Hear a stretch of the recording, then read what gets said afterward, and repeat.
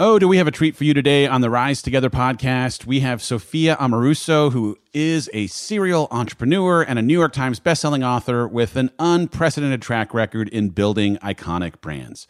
Sophia evolved from one of the most prominent figures in fashion to a cultural thought leader, inspiring a new generation of founders, professionals, freelancers, and creatives. In 2017, she founded Girl Boss, a community for ambitious women.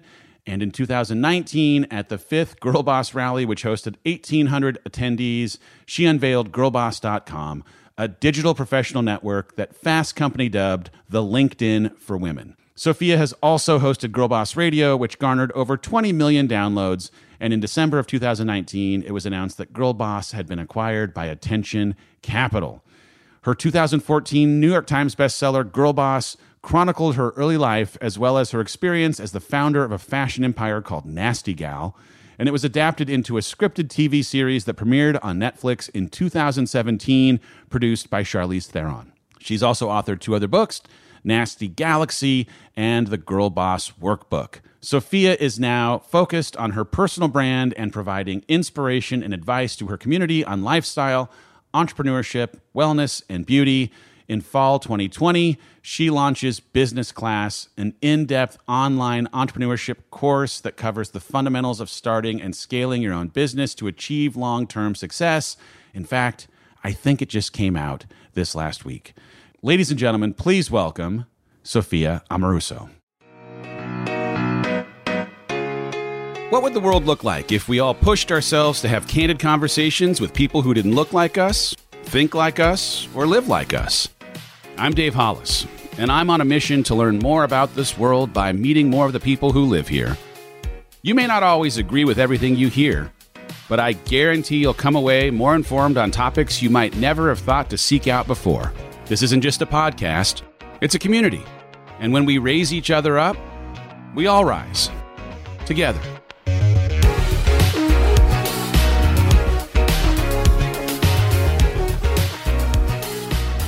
Now that you have heard from me what I think of Sophia, I wonder if maybe, Sophia, you might actually, to anyone who is listening, tell people how and where you come from so that you, in your own words, can talk about your journey, your work, and everything that you do.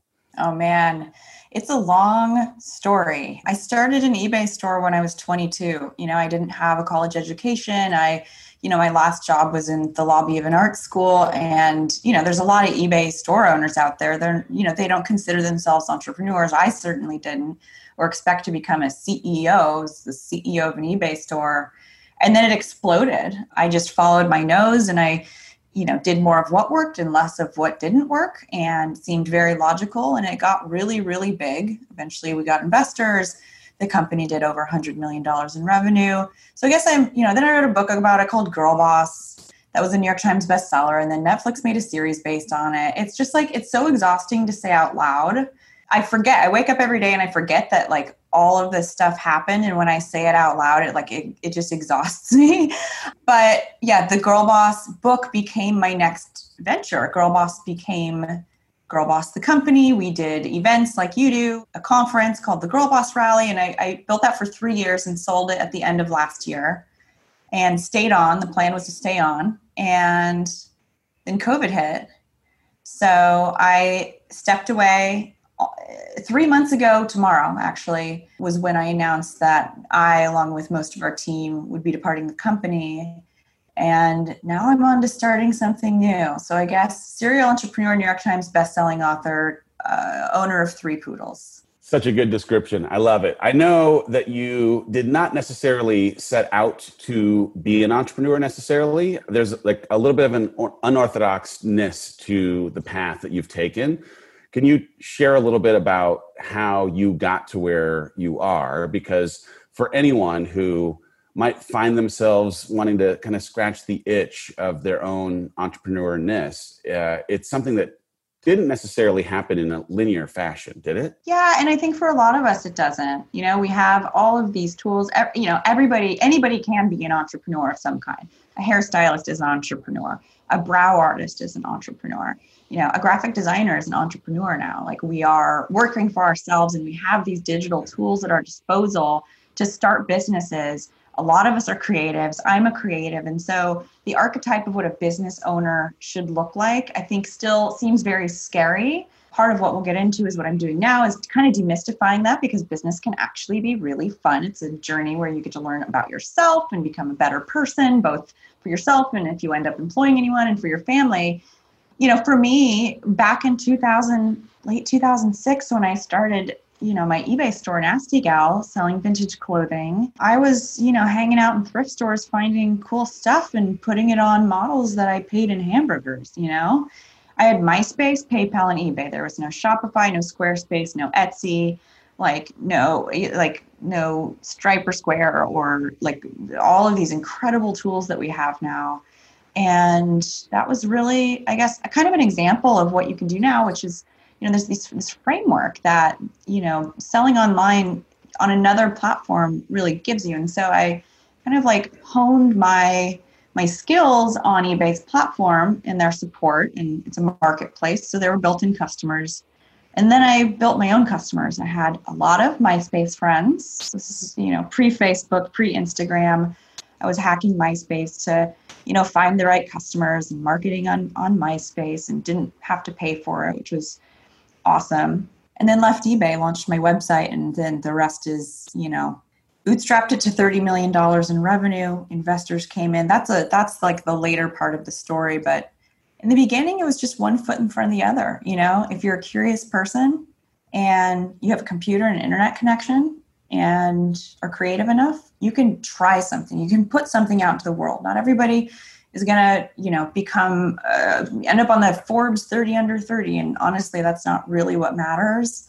But the way we can explore and test and see what we're capable of with these online tools now is just so powerful. Well, you mentioned Nasty Girl. I know that was one of the earlier enterprises for you. It was an e-commerce darling that catapulted you to international recognition. But with anything on that kind of scale, obviously it wasn't without bumps in the road. I'm wondering if, knowing what you know now, is there advice that you would give to the earlier version of you starting out? How does some of the experiences that you had to go through that weren't always ideal, the things that have shaped you into who you've become and the company that you run? Totally. I mean, I wasn't trying to be a CEO, really. So I didn't start the business intentionally. I was just like, cool, maybe I can make as much money as I was in that lobby at the art school. If you're listening to this podcast, you are already way ahead of where I was, because you're curious about these things and you're hearing people with experience who have advice, which I didn't. I really wish I had started intentionally. It's a cool story, it's kind of an accident, it's unexpected. But if I started again and, what I did with my second company and now what I'm doing today, I'm really intentional with how I do things. Hey, it's Kaylee Cuoco for Priceline. Ready to go to your happy place for a happy price? Well, why didn't you say so? Just download the Priceline app right now and save up to 60% on hotels. So whether it's Cousin Kevin's Kazoo Concert in Kansas City, go Kevin, or Becky's Bachelorette Bash in Bermuda, you never have to miss a trip ever again. So download the Priceline app today. Your savings are waiting. Go to your happy place for a happy price. Go to your happy price, Priceline. If you're lucky enough to have a business that scales and a team that scales and operations that scale, and you don't set those intentions in the beginning, it's going to scale into a mess. You have to define those things in the beginning. Otherwise, it becomes this Tower of Babel where people don't know how to communicate with each other. People are duplicating their work. People don't know where one person's job ends and the other begins. There's five, the culture piece alone is reason enough to establish how you want your business to be in the beginning, but then also, what you want that strategy to look like, which I didn't have.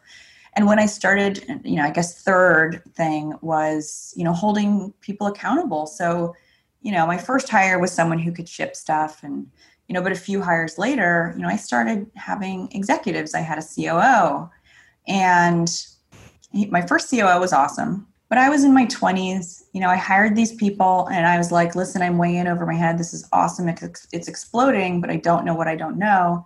You've been in your you've been building your career for as long as I've been alive. Like these people had careers that spanned 26 years. And so I expect I'd never managed anybody. I'd never worked in an office. I didn't know what management or leadership was. And I didn't think I'd need to manage people who were that senior or hold them accountable, because I thought they'd just come in and diagnose my business and tell me what needed to happen and then go do it. I didn't even understand that people need to be told what to do, which is like awful and built a crappy culture.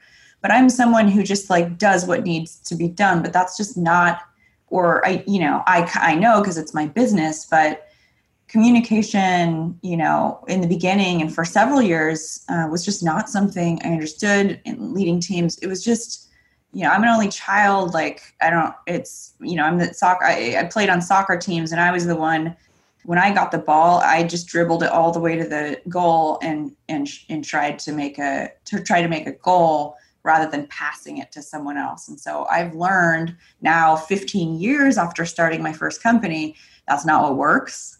But I had to learn the hard way, and, it created a lot of challenges and a lot of discomfort in my companies and people not being set up to succeed. I say companies plural, but I really just mean the first one. So I learned the hard way that Nasty Gal was a 10-year run, and I learned a lot. And with my second company, I really just had a chip on my shoulder to see if I could do it right, to see if I could build a happy, healthy culture, because I didn't want to be the person who was like doomed, like that was who I was, and I was able to change that. And the result was beautiful. It was amazing. Isn't it great? I mean, like, who cares where the motivation comes from? You got something that was a gift in the experience of your first company that you were able to parlay into something beautiful with the second. I know during that time you ended up writing Girl Boss, which was obviously a runaway hit. I'm going to assume that you did not expect necessarily the reaction that you got from the book, which was overwhelming. Holy cow. But were you in any way prepared for how it would affect your business, how it would affect your life, how it would change the way that people were drawn to you? I had absolutely no idea, Yeah. It comes with a lot of responsibility. So I became this kind of like public figure hero entrepreneur who was really built up through business magazines and being on the cover of them and all the lists and stuff. And then through this book. And I didn't realize the position it put me in to be criticized and, being heralded as, this millennial female entrepreneurial hero who was kind of in my own class at the time. There weren't a lot of women building, direct-to-consumer businesses at the time that got as much attention. It was like me, Tony Hsieh, and Natalie from Net-a-Porter. And, when things didn't go right, people held me accountable because I had been built up so much. I think people expect someone, no matter who they are or how much experience they have or don't have, like they're going to hold you accountable thinking that you should know how to do everything. And that if something happens in your company, like you did it and you knew about it when it happened. And while it's, your responsibility as a leader to stay close to your culture, when you have hundreds of employees, that's really hard. And honestly, like as the leader of a company, and I think, most CEOs would say this, like, about 10% of what's going on at any given time, but nobody cares. And that's not an excuse. Yeah. Girl Boss was an incredible run, right? It became part of the zeitgeist. It was like an intellectual property nightmare. It's like, oh, just a word now. It's like, you can't really even protect it. And it built what people have called a movement, which is awesome. It was before the women's movement and very, very different, just more about confidence and, women owning their confidence and building, their careers and starting businesses. And then it kind of became part of the women's movement, but never really intended to be. And I don't think it was completely set up for that either. By the way, though, that like some of that is just like the beauty in how a movement evolves. It's not like, I don't know that you could even intentionally plan to have it happen the way that it did. It just did. And now it's created for you a whole bunch of fun and crazy to have to build from. And so I think there's something beautiful in letting something that has a life of its own kind of take its life and then allow you to do every other great thing that you're going to do after the fact. I did read recently that you made this announcement on social about transitioning away from Girl Boss, in part due to COVID. I thought it was brave how you opened up and were super transparent about the way that the business had been impacted by, as many businesses have been, by COVID. But I'm curious if anyone who's listening has in some ways had their plans derailed by this pandemic. What's the advice that you would give to anyone who's struggling to adapt to what obviously is a new normal?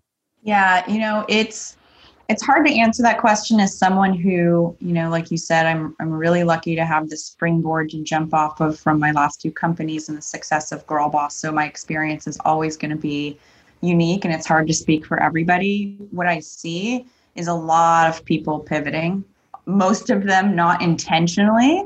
And it's really uncomfortable and it's really scary. And I'm bootstrapping my next business. I'm investing my own money. I never want to have investors again. I mean, we're all kind of getting in touch with what our best and highest is. I think people are thinking about their purpose and meaning and, that their value system more than we maybe did when we took so much for granted. I see a lot of people kind of digging deep and thinking about, what will really make them happy, and even making sacrifices in their career to take a step back or, a step to the side to figure out, to do something new, to enter a new industry, to start a new business. And it's a very scary time. And so, most of us have been pushed into that. I was pushed into it, and yeah. My makeup artist who came over with a mask on, there's no shoots happening. There's no sets. There's no TV sets. There's no events. This is someone who works in Los Angeles, and she's learning how to do microblading for eyebrows, which is, you can just go to people's houses. It's a little bit more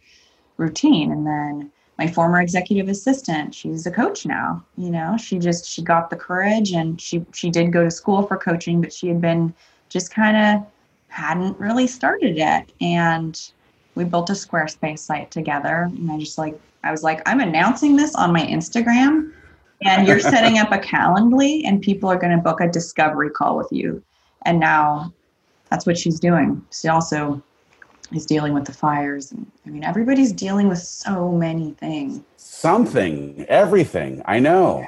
Well, it's crazy. We had a virtual conference this last weekend, and the things we had to do that we've never had to think about are just such a departure from everything historically. And yet, having everyone take a test, having everyone still social distance, doing something virtually instead of in person, it's just the thing you have to do in the midst of totally upside down times. But sometimes I think these crazy circumstances that we find ourselves inside of are going to introduce something through innovation or challenging the way that you maybe approach the status quo to open up the possibility for a whole bunch of good that will happen in addition to the world returning to some state of normal once we actually get through it. So what is it, like the sound of the music changes, the walls of the city shake or something like that? It's like one variable changes everything. Like even if it's just 1 degree and our world has changed, 180 degrees, you can imagine what the runoff of that is going to be. And it's going to be really interesting to see that.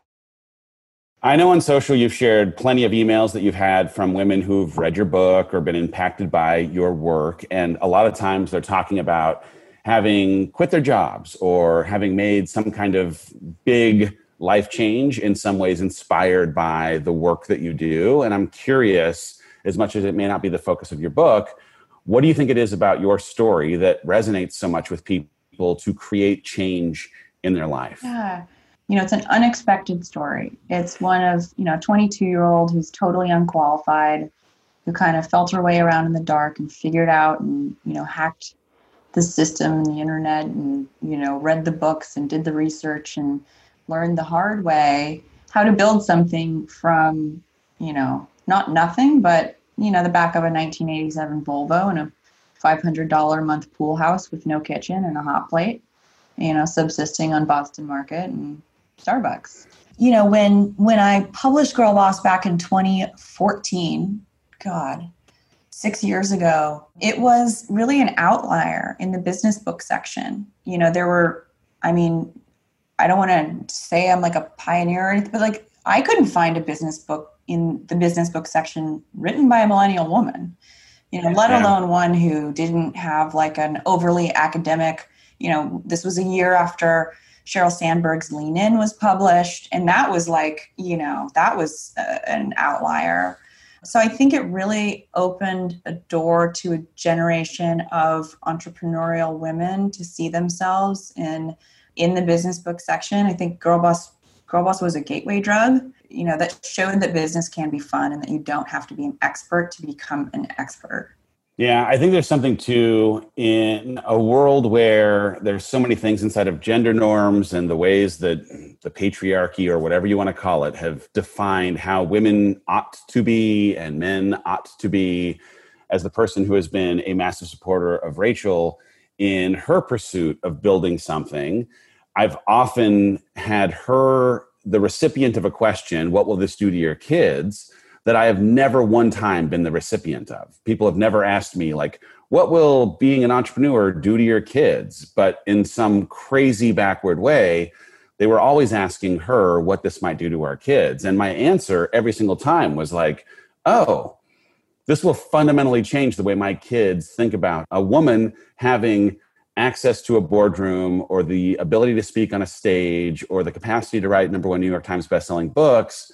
This is an insane question that you would even ask it in the first place. And I think so much of the work that you do is helping hopefully challenge a trope, a thing that just has existed for so long that might have people wanting to ask a woman, but not a man, what this pursuit of impact might mean for their children, as though if, they were going to be a good woman, they might, I don't know, shut down or be quiet about the way that they think they can change the world. Yeah. I mean, I think, what Rachel does and what I, hope I'm lucky enough to do if I have kids really sets an example for your kids, So while you may not spend every waking moment with your child, which probably isn't even great for them, certainly not for you. I don't know. I don't have kids, but this is what I imagine. The exposure your kids would get to, being raised by an entrepreneurial, ambitious, outspoken, smart, successful, driven woman is like, outweighs that by, multiples, right? Exponentially. Oh, yeah. But it's certainly not fair, right? And we're still living in a world where business was built by and for men. We're like kind of still new here, we were able to get our own credit cards, like without a cosigner not that long ago. This stuff is systemic. It's nothing new. I think there, people like Rachel are examples of how that can change and not shrinking when you're in that position or you experience that kind of criticism. A lot of people go hide, and to not do it, to not hide, I think is a really brave thing to do. And it's a great example for your kids and for their friends and for everybody else around them.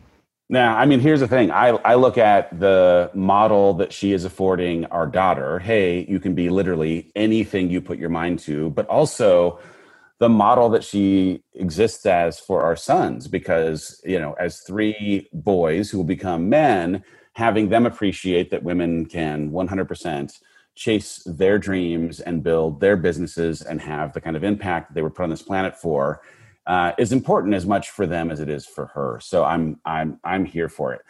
I have heard you speak on the importance of being your own mentor. Feels like a lot of points in our life, particularly in times of struggle. It's something that we tend to, I think, seek outside validation more than we maybe look internally. So I'm curious, how do you create mentorship for yourself? How do you be your own mentor, as you've said before? Yeah, I think a lot of us are waiting for some mentor to drop out of the sky and discover us and tell us that we're great, or here's what you need to do. Everybody's waiting around kind of to be told what to do. And the truth is, the people who would tell you that don't necessarily know any better. And I've experienced that when nobody's done what you're going to do. Nobody has the same story. And we can learn a lot from other people's experiences, and mentorship can be really, really valuable, but not having a mentor shouldn't stop you from moving forward. And I think there's too much value placed on mentorship. If you to be your own mentor, you just have to be a curious person. You have to use the resources that you have and exploit the crap out of them to make even more for yourself. And if you only have free resources, the internet, you can learn a lot from the internet. Google is your friend. When I built my first warehouse, I didn't build it, but when I had to outfit it with giant metal racking shelves, I just looked on YouTube how people did that and what the bins looked like. And I figured out what Uline was and ordered stuff. And, that's what anybody can do today. But you don't have someone to tell you these things. The information's out there. You just have to be curious enough and creative enough to know where to find it. 100%. So many of the solutions that we have applied to our business, so many of the tips and tricks that we've applied to our lives have come through the free resources that exist on the internet. There's so much out there if people are just willing to be curious. I love the idea of curiosity. I know your next venture is a business class, a business coaching program with fun, play on word themes. I'm also a business coach. You're a business coach. So coach to coach, what made you want to create this kind of thing as your next act? Okay, so get this. It's a business class. Oh. But it's called business class. And it sounds like the most boring, obvious name ever. It's descriptive. Business class. It's a really comprehensive course for entrepreneurs, but it's airline themed. So when I say that, then people are like, oh, that's not the most boring name for a business in the world. And I'm your chief flight attendant. Our customer experience team is the flight crew. Each of the modules is called a flight. Each lesson within it is called a leg. The table of contents is an itinerary. It's just endless. The puns are endless. I love it. I don't want to lose people in the puns, but it's really, really fun. And, just launched it. It's on sale for just a few weeks. I'm trying to create a lifestyle where I'm not on all day long. So it's a program where it's led. So it's a self-led course, and you get lifetime access, but over 8 weeks, a different flight or module drops, and we go through that together. And I do weekly coaching calls with the group, and it covers everything from, trademark law and finance and LLCs and, corporations and which to choose, all the way to, creating a logo, brand identity, marketing, the power of a brand, building and leading a team, establishing a company culture. It's really comprehensive, and it's what I wish I had when I was starting my business. So I guess that was, part of the answer to your question was, I wish I had something like business class. So it's, I'm new to the coaching space, right? I've kind of been peripherally coaching by having a book, and, I've talked at some conferences, and people have wanted this from me. And I've kind of mentored through the things that I do through my companies, but it's never been this direct. I've never created an arsenal of knowledge from my experiences and from what I've seen work for other people, from what's worked for me, for what hasn't worked, what I know are best practices. And so this is something that can take someone who, has a strong business idea, is really ready to start a company, not just noodling or on the fence, or someone who has a small business and really wants to professionalize. It's easy to just start and you can invoice people and, but really running like a business is a very different thing, and doing it profitably is what we're focused on. So while I have had investors in the past, what I did best, and I think probably my biggest accomplishment, was taking, Nasty Gal from $0 to $30 million without any investors, any debt, just somehow, one foot in front of the other, not blowing all the money, which is, what I want to help people do. I want people to build sustainable businesses and to kind of reframe what success means with a business, because it doesn't mean that it has to be massive. So good. Honestly, when it's massive, your life kind of sucks, actually. Be careful what you wish for. You don't know what it's like inside of these people's lives, having to deal with, this spigot they've turned on that never stops. When you have a business that supports your life and your lifestyle, you don't buy an expensive, overpriced house that you're basically subscribed to and have to go work hard for the rest of your life, like I do. You can have a lot of flexibility and you can be proud of what you're doing without necessarily, looking to these this archetype of this, founder, CEO, Silicon Valley, the glamour. It's not what it's about at all. Yeah. Well, I can tell you, as someone who has experienced for the last 10 months a coaching community, it is such a rich experience. You're going to love the interaction with the people who end up diving in, because they end up becoming your ride or die, always there, asking questions, like the way that they're able to pull little kernels of goodness out of the things that you're teaching. It just has like this direct, immediate kind of a result in their life, and it feels so great. I'm excited for you. I had a test flight group, so I had a focus group, my test flight group, and so I did a little bit of that on Zoom, and it is really rewarding. It's really, really rewarding to say stuff that like I think's like, oh, whatever, and people be like, oh my gosh, whoa, that just changed the way I view the world. It's like, whoa, I just did that for free. So good. I love it. I know too that your coaching also has a component that affords scholarships to underrepresented communities in business, including people of color and people inside of the LGBTQ plus community. Can you just talk for a second about how you feel called into supporting scholarships and why you do? Yeah, completely. I think it's, I have a unique experience, and, it started with, flopping around, being, there's certainly an amount of privilege, even though I didn't have I wasn't necessarily a super rich kid. Like, we were solidly middle class. And I know I've grown up with opportunities that aren't necessarily afforded to, and exposure that's not necessarily afforded to underrepresented groups. I walk into a room and I'm going to be seen differently than someone who's not me, right? Who has a different experience, who's been marginalized, who isn't necessarily invited to those tables, or if they are, it's, the first thing people see is, their identity before what they do or their merit. And, with this course, it's just incredibly important to me that as I build the community around business class and build the business overall, is that the students represent the diversity of our population, that I'm able to give back, the people I'm going to market to. I have my audience, but there's an audience out there that I haven't necessarily tapped. And so I've partnered with Out Leadership as well as Digital Undivided to provide $200,000 in scholarships to underrepresented communities. And so Out Leadership is focused on, like you said, the LGBTQIA plus community. Digital Undivided is focused on Latinx and Black female entrepreneurs. And so they're going to be, we're giving that to their community. So it's a really important thing.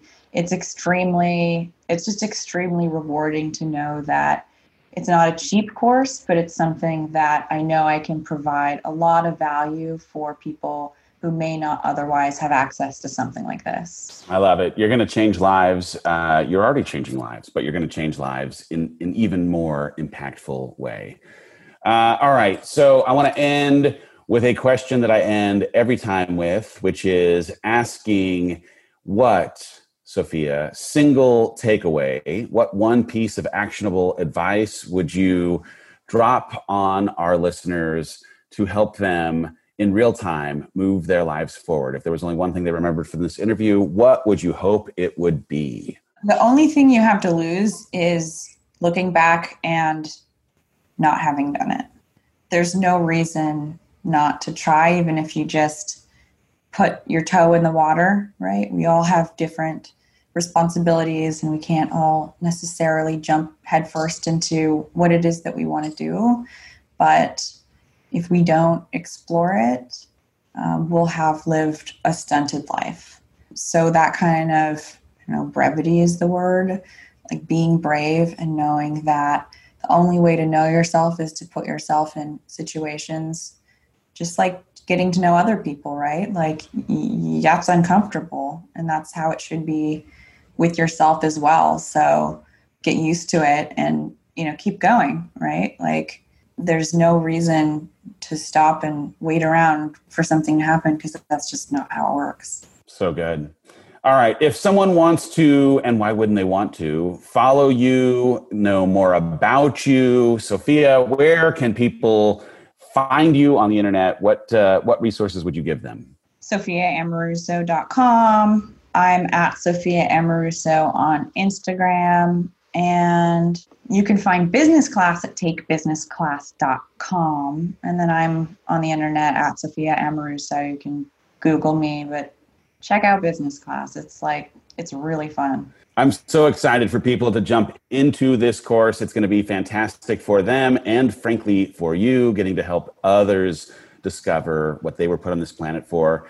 Sophia, thank you for being here today. I so appreciate it. If you, as a listener, took anything away from this, and how could you have not, please take a picture of this. I want you to tag both myself and Sophia in your social. Let us know what you thought of this episode, and we'll see you next week on the next episode of the Rise Together podcast. Rise Together is hosted by me, Dave Hollis. This show is produced by Chelsea Harfouche and edited by Andrew Weller, with production support by Sterling Coates. Cameron Berkman is our executive producer. Rise Together is a product of the Hollis Company.